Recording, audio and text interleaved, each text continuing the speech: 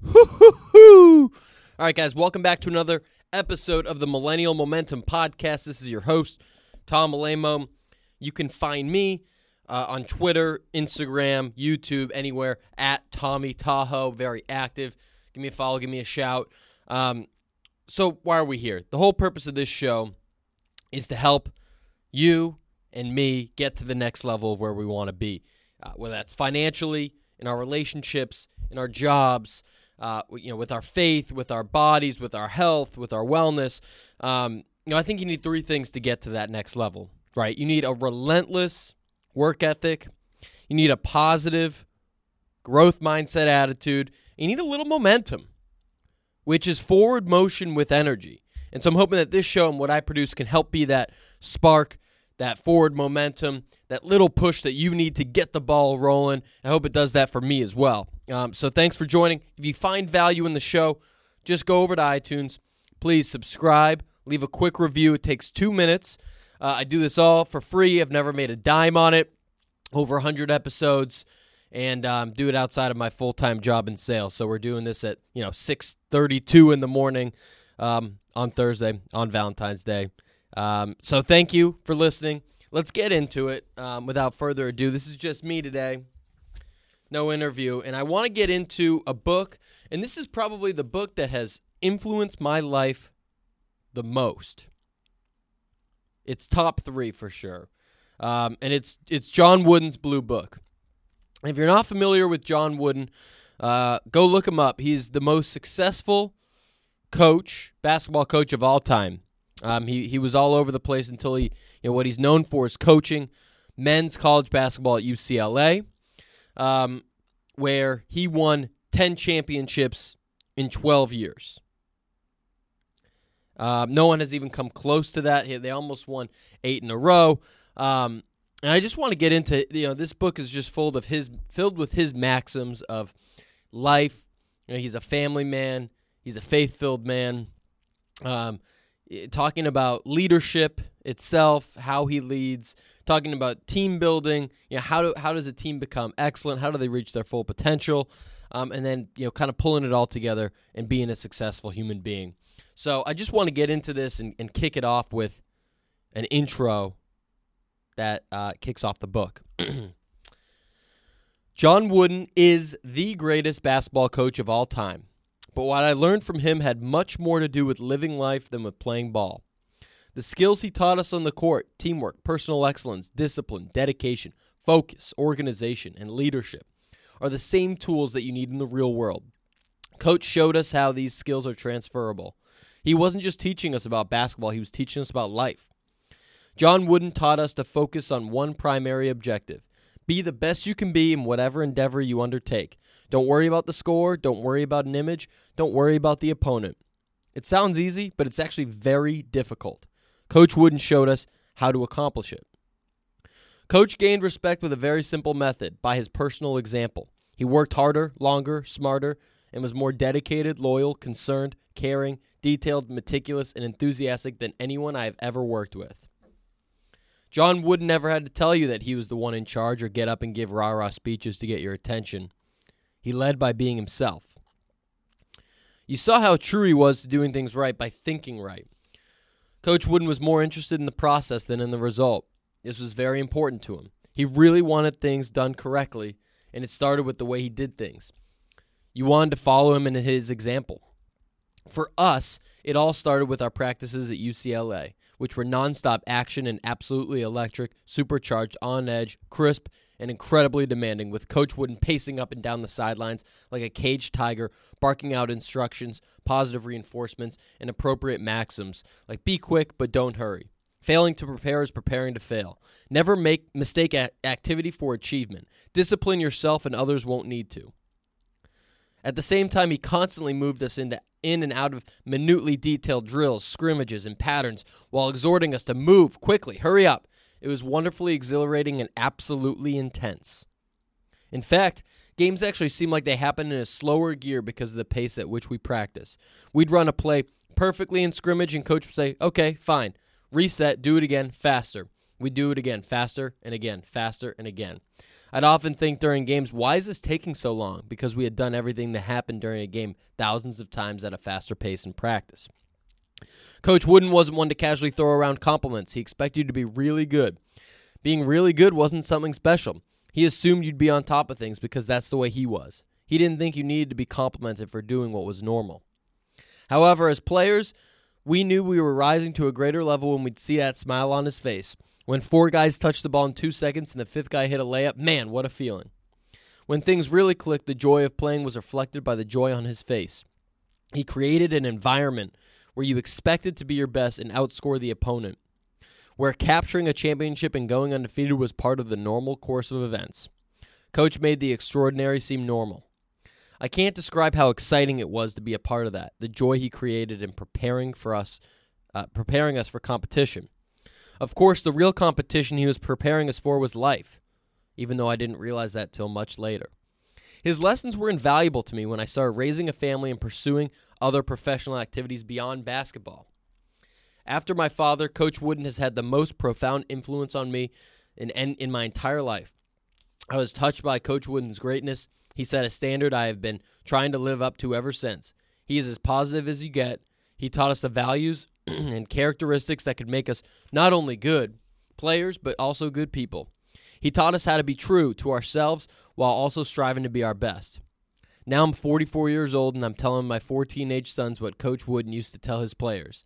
I'm even writing his maxims on their lunch bags and then listening to them complain about it just like I used to complain.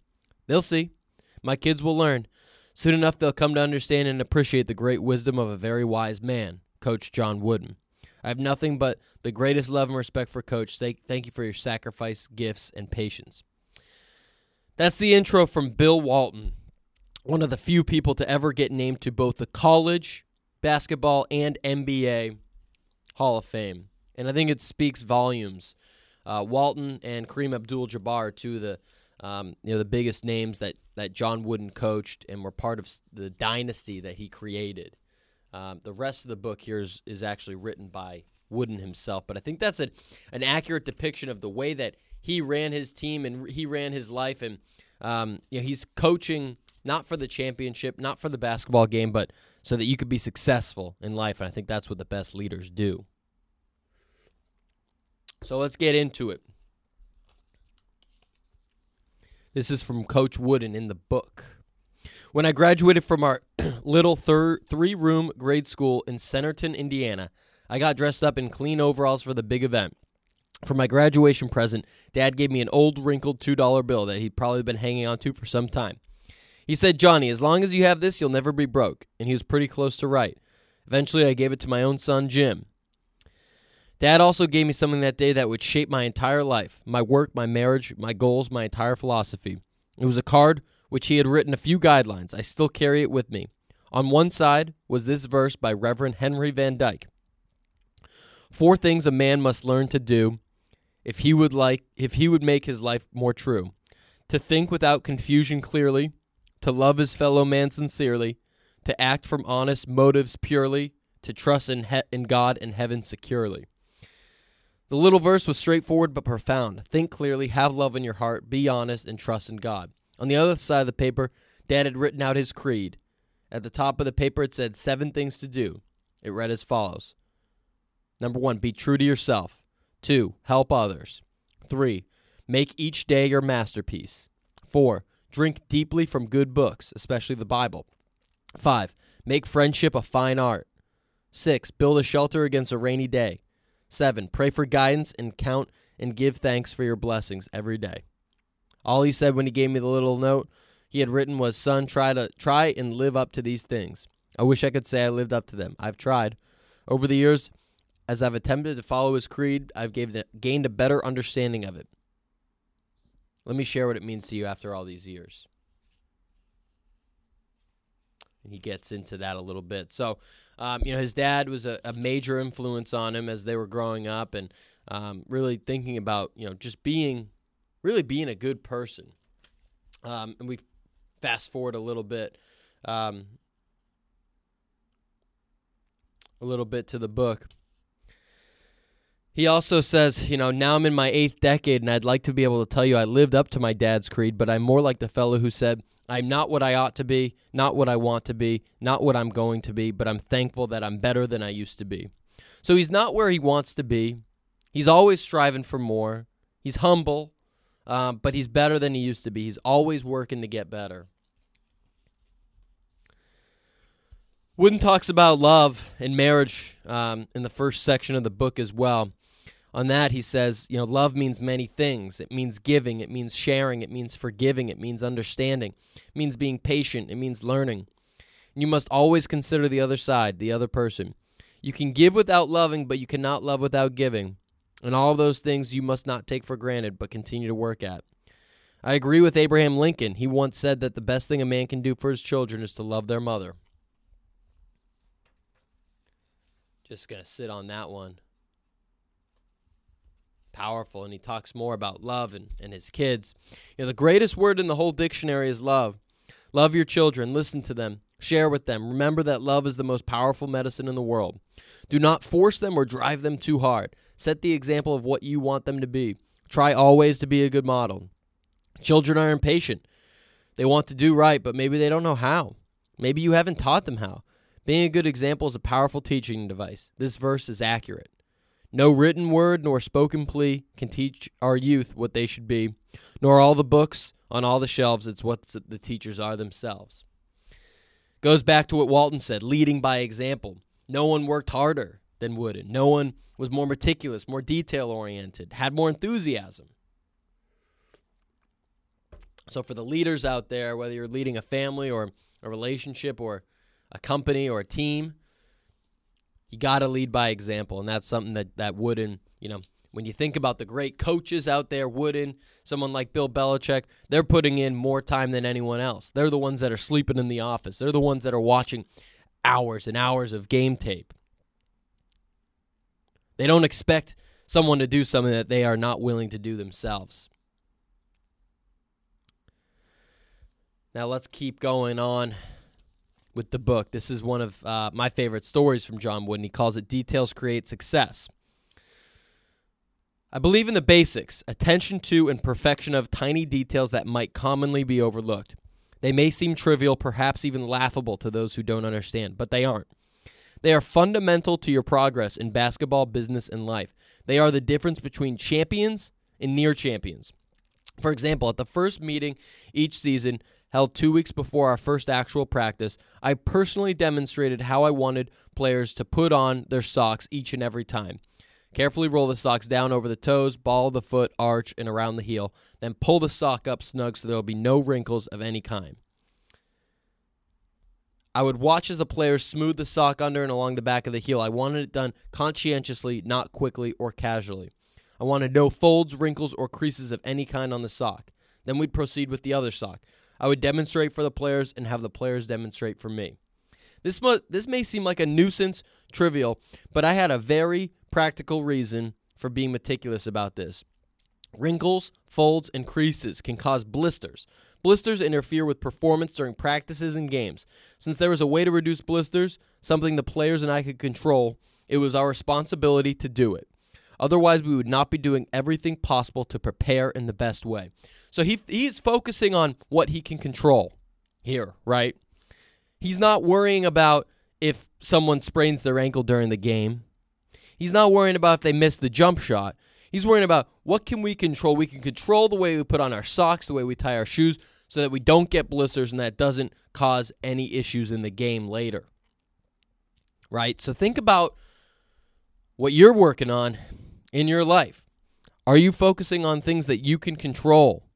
Getting up a little earlier, making the extra phone call, running the extra mile, eating healthy, push the French fries aside, I'll have a salad on the side.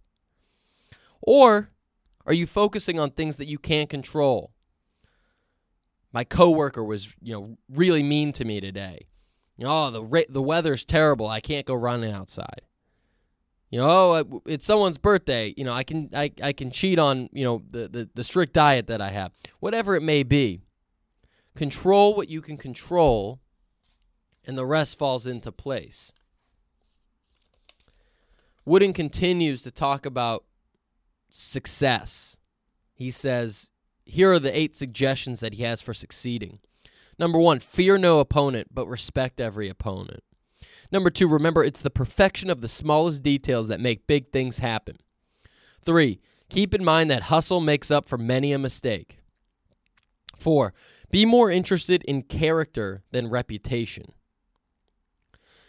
5, be quick but don't hurry.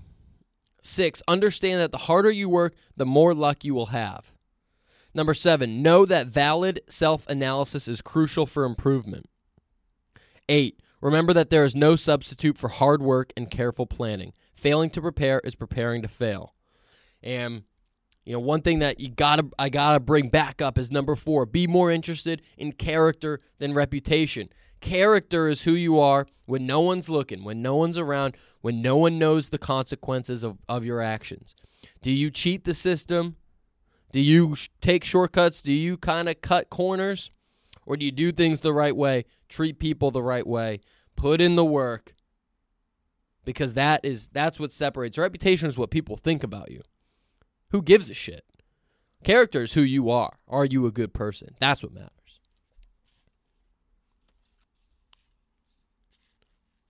Let's go back to the book here.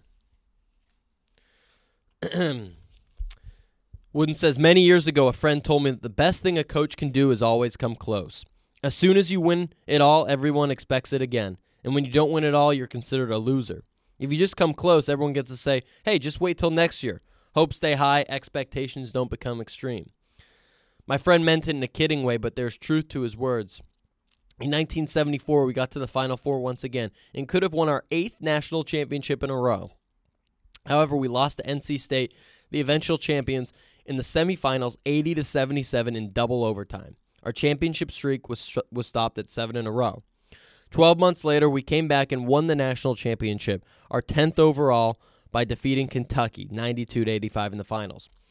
As we stood waiting for the awards ceremony to begin, a longtime UCLA booster rushed up to my side, grabbed my arm, and said, we did it. You let us down last year, Coach, but we got him this year. A few minutes earlier, we had won the national championship, and all he could think was to say that this was an improvement over how we let him down the previous year and only got into the semis. His comments didn't upset me. They actually amused me a little bit because they reflected what my friend had said about it when you win it all. The more successful you are, the higher and higher expectations become, the more suspicious people are of you, and the more criticism you receive. It goes back to focusing on the journey rather than the destination. I was just as satisfied with my efforts in the 14 years before we won a national championship as I was in the final 12 years when we captured 10 championships. In fact, and you may have trouble accepting this, I believe we were more successful in some years when we didn't win a championship than in some years when we did. That's Wooden's focus on the preparation and on focusing on the journey and being ready, playing up to your potential. And if you win, you win. And if you lose, you lose. He also says you are in the presence of a true competitor when you observe that he or she is indeed getting the most joy out of the most difficult circumstances. The real competitors love a tough situation. That's when they focus better and function better. At moments of maximum pressure, they want the ball. You begin to see as time goes by, not immediately, but gradually you see that real competitors relish the challenge. The bigger the better. The more difficult the game, the more they improve. True competitors derive their greatest pleasure out of playing against the very best opponents, even though they may be outscored. The difficult challenge provides the rare opportunity to be their best. Often, great competitors don't quite have the physical skills of more gifted players, but they get more out of what they have at moments of great pressure. Thus, I base my judgment on not just what they had, but how they used it. To what extent did they attempt to bring forth their abilities? To what extent did they accomplish that under maximum pressure? This is how I identified competitors who had greatness within. And I read somewhere else from Pete Carroll's book, the Seattle Seahawks coach, that he focuses on competition. He's a huge fan of Wooden in this book. And one thing that he points out is around competition, you should not be envious or angry or hate your opponent. If you have a rival, if you have a competitor, you should actually love them because they're helping you to become better. So that person that's right next to you making phone calls, trying to sell more than you, make more money than you, your neighbor that's trying to make more money than you, the guy or girl at the gym that's putting up more weight than you, whatever it may be. Don't get angry. Don't get jealous. You should thank them for pushing you to be better. As Jim Rohn once said, don't wish it were easy or wish you were better. Back to the book. I used to say to an individual player who was unhappy because he wanted more playing time, young man, tell yourself I will be prepared and then perhaps my chance will come. Because if it does come and I'm not ready, another chance may not come my way very soon again. The time to prepare isn't after you have been given the opportunity. It's long before that opportunity arises. Once the opportunity arrives, it's too late to prepare. There's an epic story of Tom Brady. If you watch the Brady 6 documentary, it came out probably 10 years ago. And this is talking back before he was, right after he got drafted. He wasn't in the limelight. Fourth-string quarterback on the Patriots. And he's at a wedding with his friend. His friend's telling the story. They're kind of tossing the football lightly around. And he's asking him, how it's going and stuff like that. And Brady starts throwing the ball harder. Like the guy's, his hands are bleeding because Brady's throwing the ball so hard. He's getting fired up. And he just says, hey, once that opportunity, my opportunity is not coming yet, but once it comes, I'm going to be ready. And it was. When Drew Bledsoe got knocked out of the game, Brady took advantage. The rest is history. But if you start preparing for the role, preparing for your new gig, preparing for whatever life has for you next, once you're there, it's too late. I was able to get into a leadership position this year in my company. And I'm working my ass off to try to make it work, but I didn't start preparing for it when they offered me the job. I've been preparing for it for the last few years, reading about leadership, trying to connect with the best leaders that I know on this podcast and otherwise, meeting them for coffee, having a phone call, sending them, a book and hoping that they take a call and hoping that they talk to me. And I got a lot to learn. I'm 0.1% of the way there. But I started preparing. I felt ready when I was in it, that I was ready to give it a good effort, and I want to continue to grow. So wherever you want to get to, start preparing for it now. As they say, dress for the job you want, not the job you've got. And that applies to maybe your outfit, but it also applies to the mindset that you have and the prep that you're doing and what you're thinking about and how you act and portray yourself. We've only got a few things left here. Wooden, back to the book. There was pressure as we approach tying or setting various records, but it was always the pressure I put on myself to get our team ready to play an opponent. That was the pressure, not an obsession with winning. The real pressure during the week was put on me by me to make absolutely sure I did everything I could to make sure our team was prepared properly. I like to think that by game time my work was virtually done, that I could almost go up into the stands and watch the game without saying a word because my team was so well prepared. I wouldn't literally go into the stands, but I knew that if I did watch a team of mine from up there, I'd be able to tell by their effort and performance whether I had done my job in preparing them during the previous week. I was so comfortable before most games that I could take a nap if I wanted to. Thus, when UCLA was establishing records, I believed the rest of my family got more excited about it than I did. Though I was pleased with titles and championships, I mainly derived satisfaction from the preparation and knowing that I had done everything I could do to get the team ready. This is what pleased me most, regardless of what anyone else thought, be they alumni, public, or the media. As Pearl Mesta said, those that matter don't mind, and those that mind don't matter. The praise or criticism you receive elsewhere doesn't matter. Those who know you, who really know you, that's what matters. Those who don't, doesn't matter.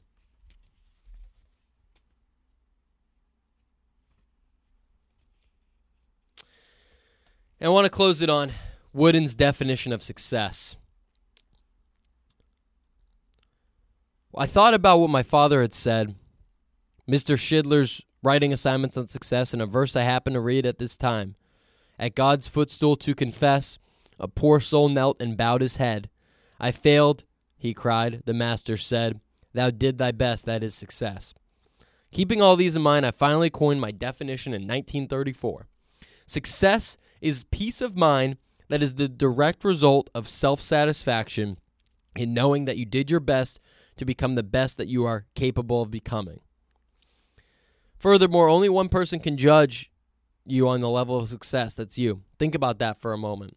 I believe that is what true success is. Anything stemming from that success is simply a byproduct, whether it be the score, the trophy, a national championship, fame, or fortune. They are all byproducts of success rather than success itself. Indicators that you perhaps succeeded in the more important contest. The real contest, of course, is striving to reach your personal best, and that is totally under your control. When you achieve that, you've achieved success, period. You are a winner, and only you know if you won. Only you know. Only you know the effort you put in. If you're putting in the right time, if you're eating right, you're treating yourself right, you're treating your boyfriend, girlfriend, husband, wife, kids correctly. If you're putting in the right hours at work, you're making the calls, you're doing your projects, reading the book, writing what you got to write. Only you know. The effort is between you and you. So when you wake up in the morning, when you go to bed at night, have that honest conversation with yourself. Did I put in the maximum effort to become the best that I can be? And if so, per John Wooden, you are successful. And everything else is a byproduct of that. And it's funny that once you start focusing more on yourself, doing the right things, focusing on what you can control, those other things start piling up. You start making more money. You start hitting your fitness goals. You start treating other people better and people treat you better. And you start living a more positive, fulfilled life by focusing on that. So we're going to close it on that. Thank you for listening. Let me know what you think. Try your hardest and focus on what you can control. Have a great day. Out.